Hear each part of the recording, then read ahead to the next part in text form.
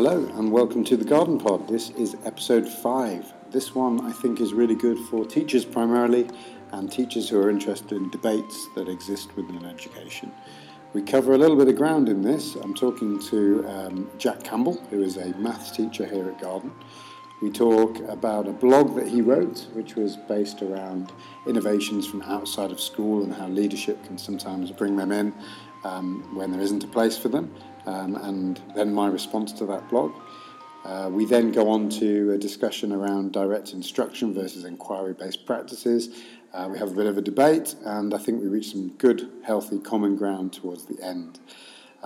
This was one of the first ones we recorded, so forgive me, it's my fault. It's a little bit longer than perhaps I would have liked it to have been. And it takes us a little bit of time to get going. I mean, we're in a quite a controversial topic area, and we're quite nice to each other at the beginning. But I think by the end we're talking really openly and really frankly, and I think that's healthy. And I hope you enjoy listening to both sides of that. The other slight problem is that the microphone on my side goes out towards the end, so I become a bit fainter. So it's all good learning. So don't look for a really polished podcast. But what I'll hope you hear here is a good talk and debate around important issues. And the learning certainly that I'll take from it is that we must be better at openly talking about disagreements within education. And if we do so, we're much more likely to find the middle ground, which is usually the best place to be. All right, Jack Campbell.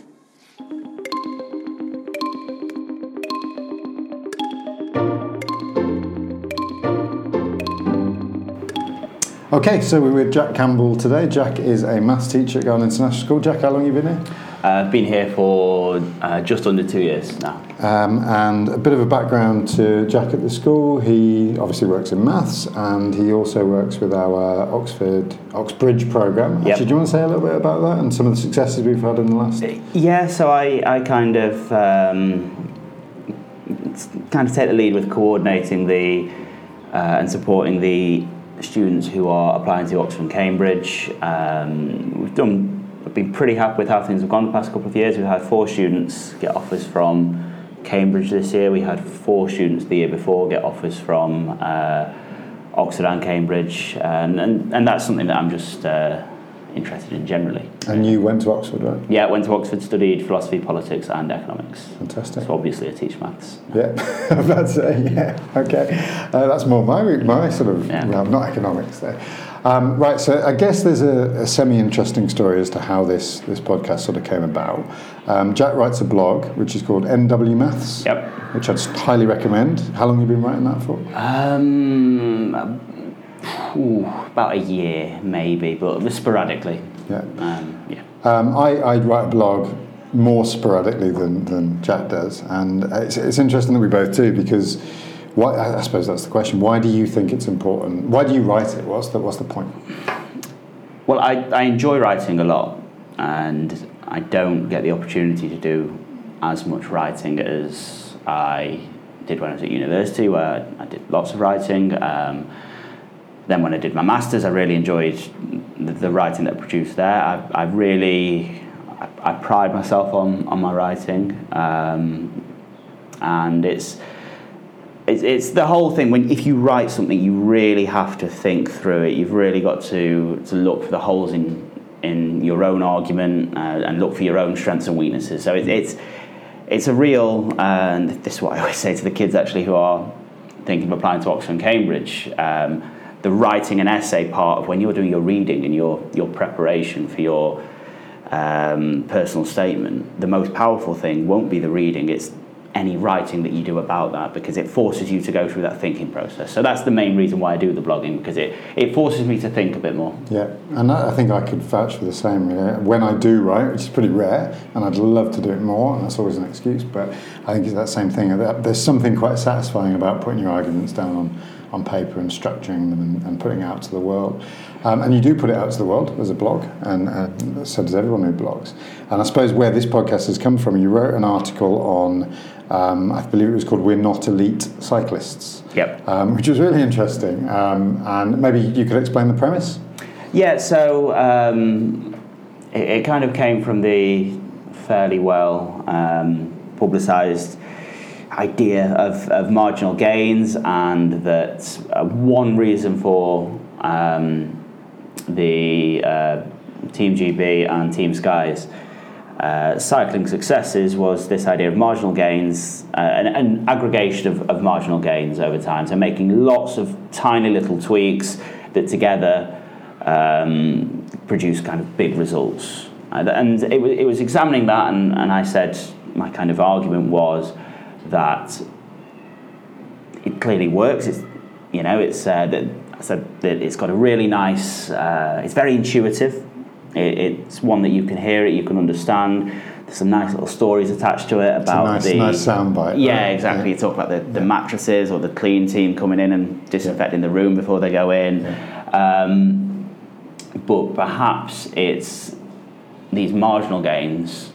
That's not where most people should be looking, because most people aren't elite in their field.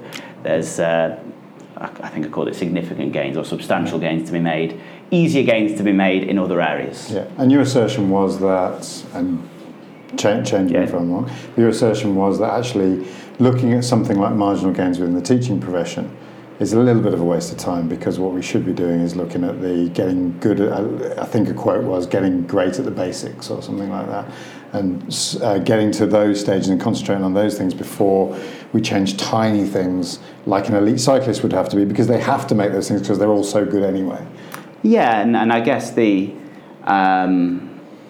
you were an elite teacher, maybe then marginal gains would be something to look at. But if you kind of do and I think I did this in the blog, if you work it out as a percentage of the teaching profession, it would be so small. You're probably not an elite teacher. I'm not an elite teacher. No, neither am I. Yeah. And I sort of responded to this, and so to give the context, and you can actually read this. It's NW Maths WordPress. If you type that into Google, you can see it, right? Hopefully. And you can see the thousands of followers that Jack's got, which is 999 more than me. So I read the article, and I genuinely believe it was a really interesting article, and I thought it was very, very well written, and actually I agreed with the assertions that were made in it, that this idea of marginal gains for teachers is really a bit of a dead end, is not really a path. But there was part of me that from a leadership perspective found it really interesting and a little bit challenging, because I kind of read it and I thought, well, I agree with what he's saying, but I'm just not sure the way that it was framed in terms of, I think you said at the start, and again, I don't want to misquote you, but you said at the start, it's the dream kind of whole school insight. Yeah. That the school leader kind of standing up. And for the context, I lead a little bit in the school, and I do tend to do presentations and stuff like that. So I could kind of see through the mind's eye me standing up, and I've never done this actually, but standing up and sort of talking about marginal gains, and we're all going to do these things and it's going to be great. And I think the thing that challenged me there was I just couldn't picture where anybody in a school actually would have done that. Whereas I've talked about Brailsford and Team Sky and all the things that you can learn from outside of education, I just found that it was a bit difficult for me to sort of work out how a teacher or a leader would say, well, yeah, we should be changing cushions, or we should be changing the pen on the whiteboard, or we should be changing these tiny things, because I just felt that was a bit of a reduction of the idea of innovation from outside into something that it wasn't. And I don't know if that was a narrative device or if that was an unfair challenge. Yeah, with blogs generally. So there's a couple of things there. Firstly, it's not. This isn't autobiographical. I haven't sat there in a training session with someone coming up to the front. But I'm pretty surprised that you can't imagine someone doing that. Maybe you're quite privileged in that maybe you've worked for quite a while in a school where you have got people who are really thinking about this stuff. Yeah. If you've worked in schools where people maybe, for whatever reason, aren't able to or don't have time because they're constantly fighting small fires, I can really imagine that happening. Yeah. Looking at my last place, where the leadership was pretty good, but it was in a very different set of circumstances to here, I could imagine, this looks great, take it from here, tab A into slot B. Just sort of top down. Boom, let's get this going, this sounds great. Yeah, exactly. That's a fair point. Yeah, and I never, like I said, that specific example hasn't come up, but there were similar things where I was thinking, have we really thought about this? You're clearly doing this for the right reasons. You think the idea is good, you're trying to get staff motivated, but have you really thought about this? So that was one side of it, and on the other side, yes, it's also a bit of a rhetorical device. It's not quite clickbait, but it frames the story very well. And actually, if you read the article, it really does work as part of the article. It's something that you can come back to, and it works. It works in that sense. So the first point there, I think that you made is a valid point. Can I imagine it? You know what? Actually, yes, I can. Yeah. And I think I wrote in my response that maybe that's happening. I can see how a top-down decision could do that. So I think part of my response was not irritation with what you'd wrote, but probably irritation from a leadership perspective as how leaders in schools and leaders generally, and maybe even sort of looking and reflecting on my own practice, am I doing that? Is it something that leaders are doing, and should they be doing it? And well, actually, no. I feel so strongly that they shouldn't, and I feel so strongly that we should never have a them and us kind of divide between the leadership in the school, and that sometimes when arguments are reduced down, it tends to lead more to them and us. And I see that, and I see how damaging it is, and I think that was my sort of interesting thing. But I suppose the lesson there is A, that if we can imagine it, we as leaders should never ever try and do that. But B, I think also to generally for maybe teachers to have an understanding of the way in which we might approach change, for example. So, good change management is about taking lots of different ideas, using a bottom-up approach, trying to gather information and an opinion, and then build that up. So if we were going to use Sky, for example, we definitely wouldn't use marginal gains. We'd use some of the the whole Brailsford's idea about team and high-performing teams and orchestra conduction and distribution of leadership, which I think is fascinating. So I don't know if you've got a... Yeah, well, I think I was... so yes, there was aspects of... I couldn't have written that without kind of bringing some ideas about leadership in, but given that's not really my role at the moment, I wasn't coming at it from a leadership perspective. It was more a kind of semi-philosophical, that's the wrong word, but kind of it was just, I was kind of presenting a case generally, rather than coming specifically from a leadership perspective. Just presenting the case to someone who thinks about education. Your audience is teachers and potentially leaders. Well, it will be actually, and all sorts. So I guess when you can say, I can imagine a leader standing at the front doing the marginal gains. This is going to be amazing, right? Get out there and all go and have a protein shake. I can imagine a situation where a teacher will read something along those lines. Our leadership's terrible because they're doing that. And I think that's the sort of the reductive nature that kind of worries me a little bit. And so that's one of the reasons why I kind of react. And the other big point of the argument, which was kind of secondary, is that I do think a massively underrated part of teaching is, are you good at explaining stuff? Which was kind of I said that's the significant gain. Obviously, relationship with kids super important. Your subject knowledge is super important, but a really important thing is just, are you a good explainer? So that's a nice segue actually into where we wanted to go next.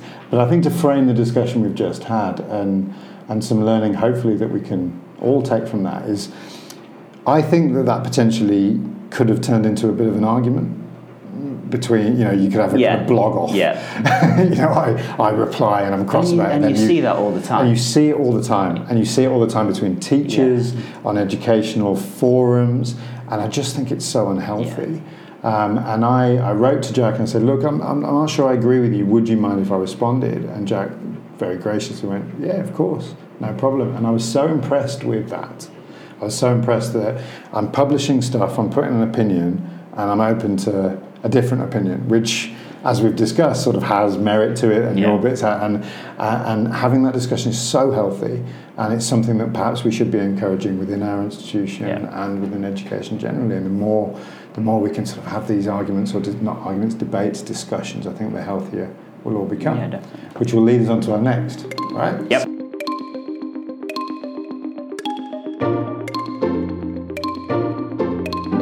So the ability to explain stuff. Now, we could let's call this direct instruction, because this is the term that gets bounded around a lot and seems to be controversial for some reason. I'm not entirely sure why, but you're quite sort of genned up on this. So can you just explain to us what we mean by direct instruction? So I guess by direct instruction, to kind of reduce it to its simplest form, and I'm not saying this is necessarily the form that I would always support. It's just tell them, just tell the kids stuff. Yeah, it's not a case of them going away and working it out themselves. Just tell them. Yeah. And that's probably the simplest way I can describe it. Now, there is more to it than that, and I'm not saying that's the version that I always support in every case, but that's a decent enough approximation of what I mean when I talk about direct instruction. So, if I may add to it, built around the idea that as a teacher, as an adult, and as somebody who has studied a particular thing for a considerable amount of time, you have a degree of expertise within that subject. So your subject maths, your subject maths, which will allow you to instruct, help, inform a student or an adult, anybody, key things that will make them better at it. Just that transmission. And there's value in that. Right? And that the best way of that transmission is often teacher talk. Not always, but often it's the teacher talking to the student. Okay, do you mean by that teacher talking at the front of the lesson to 24 kids or 25 kids, or do you mean kind of one-on-one, or? Both, and I think a caricature of it might be a teacher stands at the front wearing a cap and gown and holding a metre ruler and a chalkboard. And I do think that's a part of it, standing at the front, but it's by no means all of it. And a big part is, what, like you say, one-on-one, maybe small groups, but it is the teacher leading that discussion for much of it. So, and this is backed up by plenty of research that talks about sort of direct instruction has been an effective tool for learning. Most people are familiar with Hattie, and Hattie sort of puts his biggest effect size, and direct instruction is up there with some of the biggest effect sizes for progress. So why is it controversial? What's the... So this goes back, so you were just talking about blogging earlier. Okay, and one thing I didn't realise until I got onto Twitter and until I started blogging and reading up on education a bit, I was kind of under the impression from when I did my PGC and my teacher training that kind of this big, if you weren't doing this sort of big co-constructivist teaching operation in your classroom, you were doing something wrong. And I was thinking, well, I tried that, it doesn't work. I tried being more direct, it does work. When I look at the very best teachers at the school which I was working at when I was training, it's like the ones that the kids like because they're learning rather than the kids like because they're soft. These are the ladies and gents who are doing this. And so initially, because of the way I've been trained, I thought, well, this is just the way that you teach. I'm doing something wrong here. And it was only when I started exploring other blogs and things, I thought, well, there's actually a lot of people who disagree with this. So I think there is a real debate about it's characterised as often traditional v progressive. I don't think those labels are particularly helpful. I think in some ways direct instruction is actually quite progressive now, given what I just said, that there's I wouldn't say that the hegemonic view of teaching is that it's progressive, but I don't think one's more traditional or more progressive than the other, but use those labels just for the sake of argument, which is maybe part of the problem. It is controversial because a lot of people say that it deprives, so they use the example of, when scientists are researching, that they'll be doing lots of group work, lots of exploring different areas, lots of experimentation. So students aren't getting the chance to go through that process if they're having someone telling them. That's just one example. Yeah. So definitely sort of a label that gets attached to me more often than not would be based around some of those quote unquote progressive techniques, inquiry-based learning, project-based learning, challenge-based learning, co-construction of learning, this idea that you can Google anything, you don't need to be taught any knowledge because you can do that, which I think is just utter nonsense, and this idea of that we have to discover all learning for ourselves. Now, I would say that I'm a proponent of some of that, and I think that where students are able to explore pathways and personalised pathways, then you're much more likely to lead to sort of heavy levels of engagement. One of the other factors that is very important to learning, and I'll qualify that in a minute, is high levels of engagement. I also think that we can talk about shallow learning and deep learning. And none of what I'm just about to say means that you can't get this through direct instruction, but shallow learning and deep learning. And what we have seen from numerous anecdotal evidence, but also research evidence, Hattie even talks about this as well, is that deep learning will often occur when you can make meaningful links for yourself, whereas shallow learning will much be more likely as a result of pure rote, which I recognise that you're not claiming direct instruction is. So I guess my point is that we should, and I don't think you're arguing this, but I think this is where the controversy seems to be. It seems to be that you either do one or you do the other. And I think that to have good inquiry, you need knowledge and you need to be able to construct your ideas from a sort of solid foundations and base. And if you don't have that, that's very problematic. And I don't think you can find everything out through inquiry. But for me, it's a combination of tools. For direct instruction will be effective and certainly will be very effective for some kids. But some kids won't. Some kids hate to listen to a teacher standing at the front and they'll switch off. And imagine if they do that in every single lesson they go to during the day. But by the same token, a project-based learning school, I think you've got exactly the same issue. It's just one style of learning where they go around and they go around and they go around. And actually, for me, it's this combination of you have got a teacher with a wealth of knowledge that can explain and explore and ask great questions, and that's at the root of, I think, of both. Both definitely. Ask great questions and utilise those answers and questions to allow the kid to explore a personalised pathway, or to utilise their own expertise to actually sit down. Now, I'm going to explain this with you. I'm going to see if you get it. I'm going to explain, and then I'm going to test that later on. Learning's going to occur. I'm interested in this idea of personalised pathways because I'm not sure I always buy it. So because there's. So what do you mean by personalised pathways first, just to check that we're... So I think something like maths is more problematic, so I'll start with that. I think maths is and there's plenty of studies that show that rote learning in maths is actually pretty effective. But I also think rote learning is...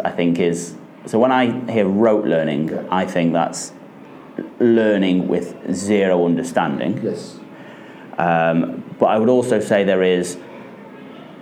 So I would say rote learning is kind of writing out 2x3 equals 6 with no idea what that means. I'd say there's a level of learning that's different than that, that's kind of just knowing. I know now 2 times 3 is 6. Yeah, so I would put rote learning in that second. Right. But what I am... So I know now that 2 times 3 is 6. What I can also do is take a step back and reason through why 2 times 3 is 6. I can imagine... 2 little groups of 3, and then altogether they make 6. But I think I would say rote learning is a bad thing because there's maybe very occasionally you might want something learned by rote, but I can't really think. I can't think of an example. We've kind of gone off the original question, so I will get back to that hook in a minute. So times tables, great example. Is there value in rote learning the times tables? Because you just know, 7 times 8 is 56, bang, that gives me a certain... It's impressive, that's the one people always forget as well. Thank you, I've chose that one. That gives me a certain kind of agility with numbers that just allows me to access other things. Now, I can't find many other examples where I want things rote learn. My subject, history, I don't want the kings and queens of England rote learn. But why? because I don't think they remember it, and I don't know where. No, I don't want to spend a huge. Let me rephrase that. I don't want to spend a huge amount of time in my classroom with kids learning that, because I think that how applicable might that be later on? How deep will that learning be? I don't think so. So if my entire curriculum is built around learning those facts, and then I test facts and do very little with them, exactly your example. Yeah. If there's no application, then I don't want them learning that in that way. I think things like, and I'm not a history specialist, I'm someone who really likes history, and I kind of managed to turn my degree into a bit of a history degree. But I think one thing that a lot of students do suffer from is just, I think by knowing those facts, list of kings and queens, you are then able to just make better sense of so much that you read, for instance, and then a better sense of the history that you're learning. If you know that that Henry VIII then it was Edward, then it was Mary, then Elizabeth. Yeah, if you're able to put those Tudors together, and before that Henry VII, and so on either side, it just, and then you're able to see the word Elizabethan and say, okay, Elizabethan, right? Before that it was Bloody Mary. Okay, so now I can begin to put together. We've got the this is when all that stuff was going on with the Pope and the Reformation, and I think that just allows you to and like I said, I say this not as a history specialist, but firstly it allows you to kind of build up that mental picture better. But also I think it's something that a lot of people, a lot of more inverted commas, well-read people, and that can mean different things, do take for granted, and a lot of literature, both historical literature and literature generally, is based on the idea that people know this. So that opens up a number of things, doesn't it? One is the whole cultural literacy argument. To access your culture, to access sort of all of the things and the links that is made within your culture and why you've got to where you got to, you need a solid basis. I get that, and I don't necessarily disagree. In fact, I don't disagree with it. I think one of the issues that you've got, especially history is a nice example, and congratulations on your Tudor timeline, that wasn't bad at all. It's a nice example because, yes, you can learn these things. In schools, what we find, though, is this idea that once, this rich narrative of history, so I start in year 7 at 1066, and I end in year 9 at 1900, and we've taught it, so therefore they know it. And they don't. Because they can't remember what happened 2 weeks ago, let alone the exact order of monarchy. My second issue with it is a lot of kids find that extremely dull. Some of them love it. Some of them it's fascinating, and it sounds, you've got some memory in those stories, click and they link and they make those. But if they are so disengaged by learning the kings and queens of England at the start, then they're never going to start to make the links between Bloody Mary, King Henry VIII and the Reformation, religious intolerance and so on. And I guess that gets to the third point about personalised pathways, which brings us back onto the original question you asked about 5 minutes ago. History for me is a study of stories and narratives in the past which are of our interest, which can help us to inform the world around us, right? Now, within a bracket, so let's say we're looking at the Tudors. Here, I think we would need some base knowledge for what the Tudors look like, if that's what we're teaching. It feels ridiculous sitting in Malaysia talking about the Tudors. But let's just say, for argument's sake, that you need some base knowledge, and I think some direct instruction there is really valid, because they could go and Google it and find it, but it's going to take a long time, and actually there's some key base knowledge that you want. But that's what I'm talking about, personalised pathways. Right now, some people might be really interested in persecution based on Catholicism versus Protestantism. That might float their boat and get them into the witch hunts. That might get some others. How women were treated in Tudor times, medicine within Tudor times, and how different that was, and how what their approaches were, and the leeching and the bloodletting and all that kind of stuff. What cities and buildings and villages look like, the economy. These are all interesting aspects of history which can promote individual interest and a personalised learning pathway, which if you've got an expert in the room and some clever setup, you can allow sort of a more inquiring project-based thing to go into those different aspects whilst having your base knowledge through maybe something like direct instruction, not rote, so I don't think that would work in this case. So I guess that sort of brings it back round, because I think then you're still exploring the importance of history. You're still developing the skills of analysis, questioning, research, storytelling, potentially presenting, and any other plethora of things that we can talk about. But you're not basically holding them prisoner to a rigid, linear curriculum.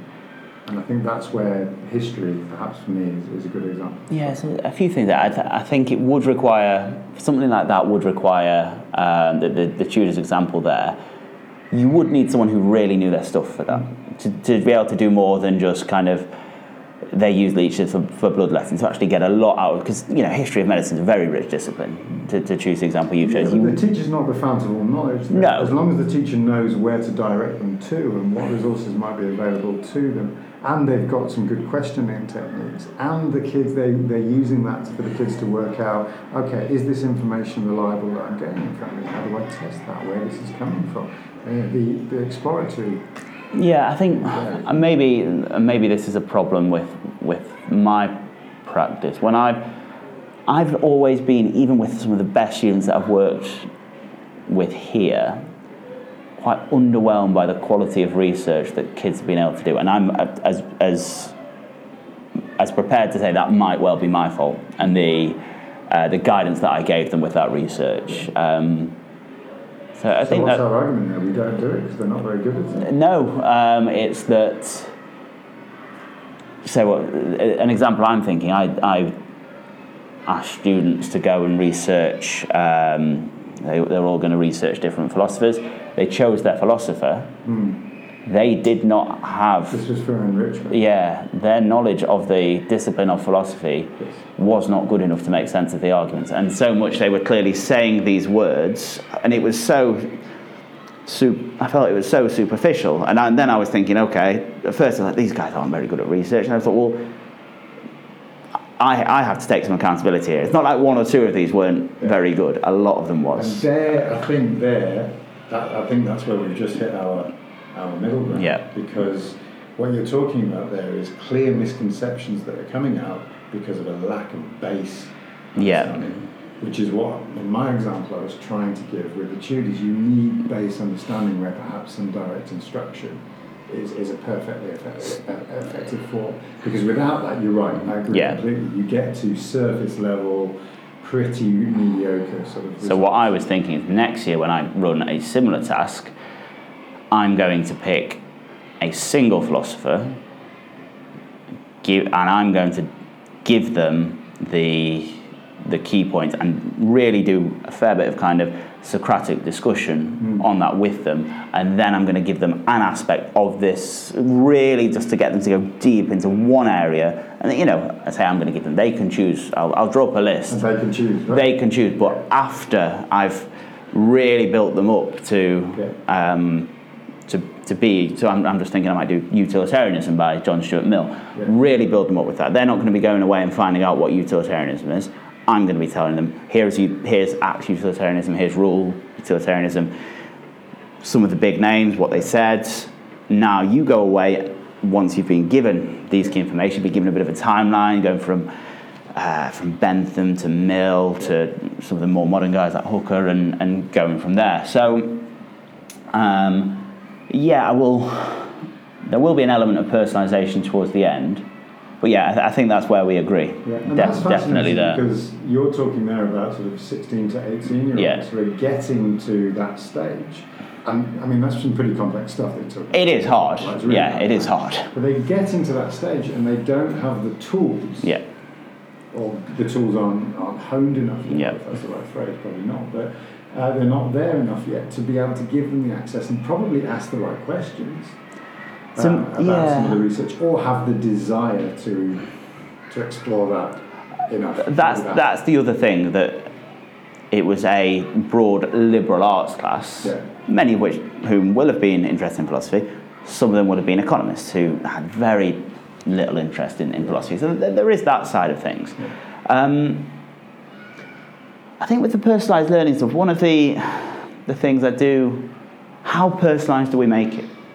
Because do we say to students in year 9, choose a book, and again, I'm not an English teacher, I'm not saying this is what's done or isn't done, choose a book and discuss it, or do we say we are going to be reading these great works?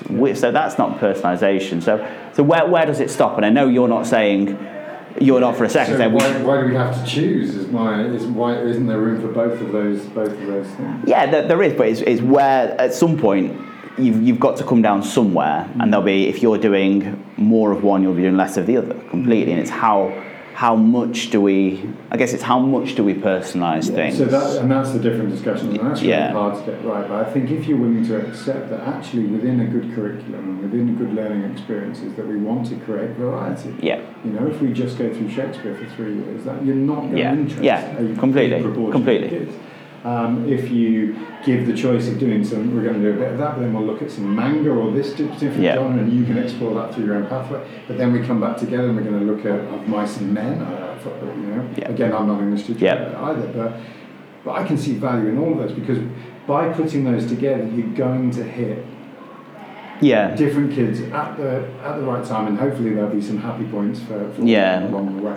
And the other thing that's kind of running alongside this, and I wonder, and I don't know the answer to this, I wonder about the extent to which the stuff that, so you're saying you'll have a lot of kids who you're missing with some of this stuff, and I don't know the answer to this. Would a really good teacher, maybe one of these elite teachers, be able to engage these kids in whatever? If they know the material and they've got the personality to carry it out, would they be able to? And I don't know the answer to that. My gut, I don't know the answer to it either. I know I can't. No, same. I know that I think any teacher who claimed that would have to have some pretty significant evidence, because I think there would definitely be an arrogance there.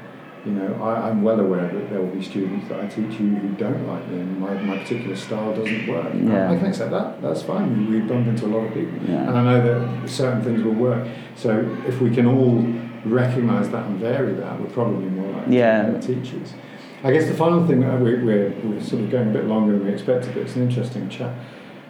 Let's take one of the final things that it's a subject that's quite dear to my heart, that sometimes deep knowledge isn't necessarily the outcome that you are particularly looking for. So if we take one of the programs that we have here with the large-scale inquiry, right now I would recognise that certainly through the discussions that we've had, a criticism of that program and what the kids were learning there could well be, well, you know what, we were doing some STEM, science, technology, engineering, maths, and many of the kids didn't really get a deep understanding of STEM.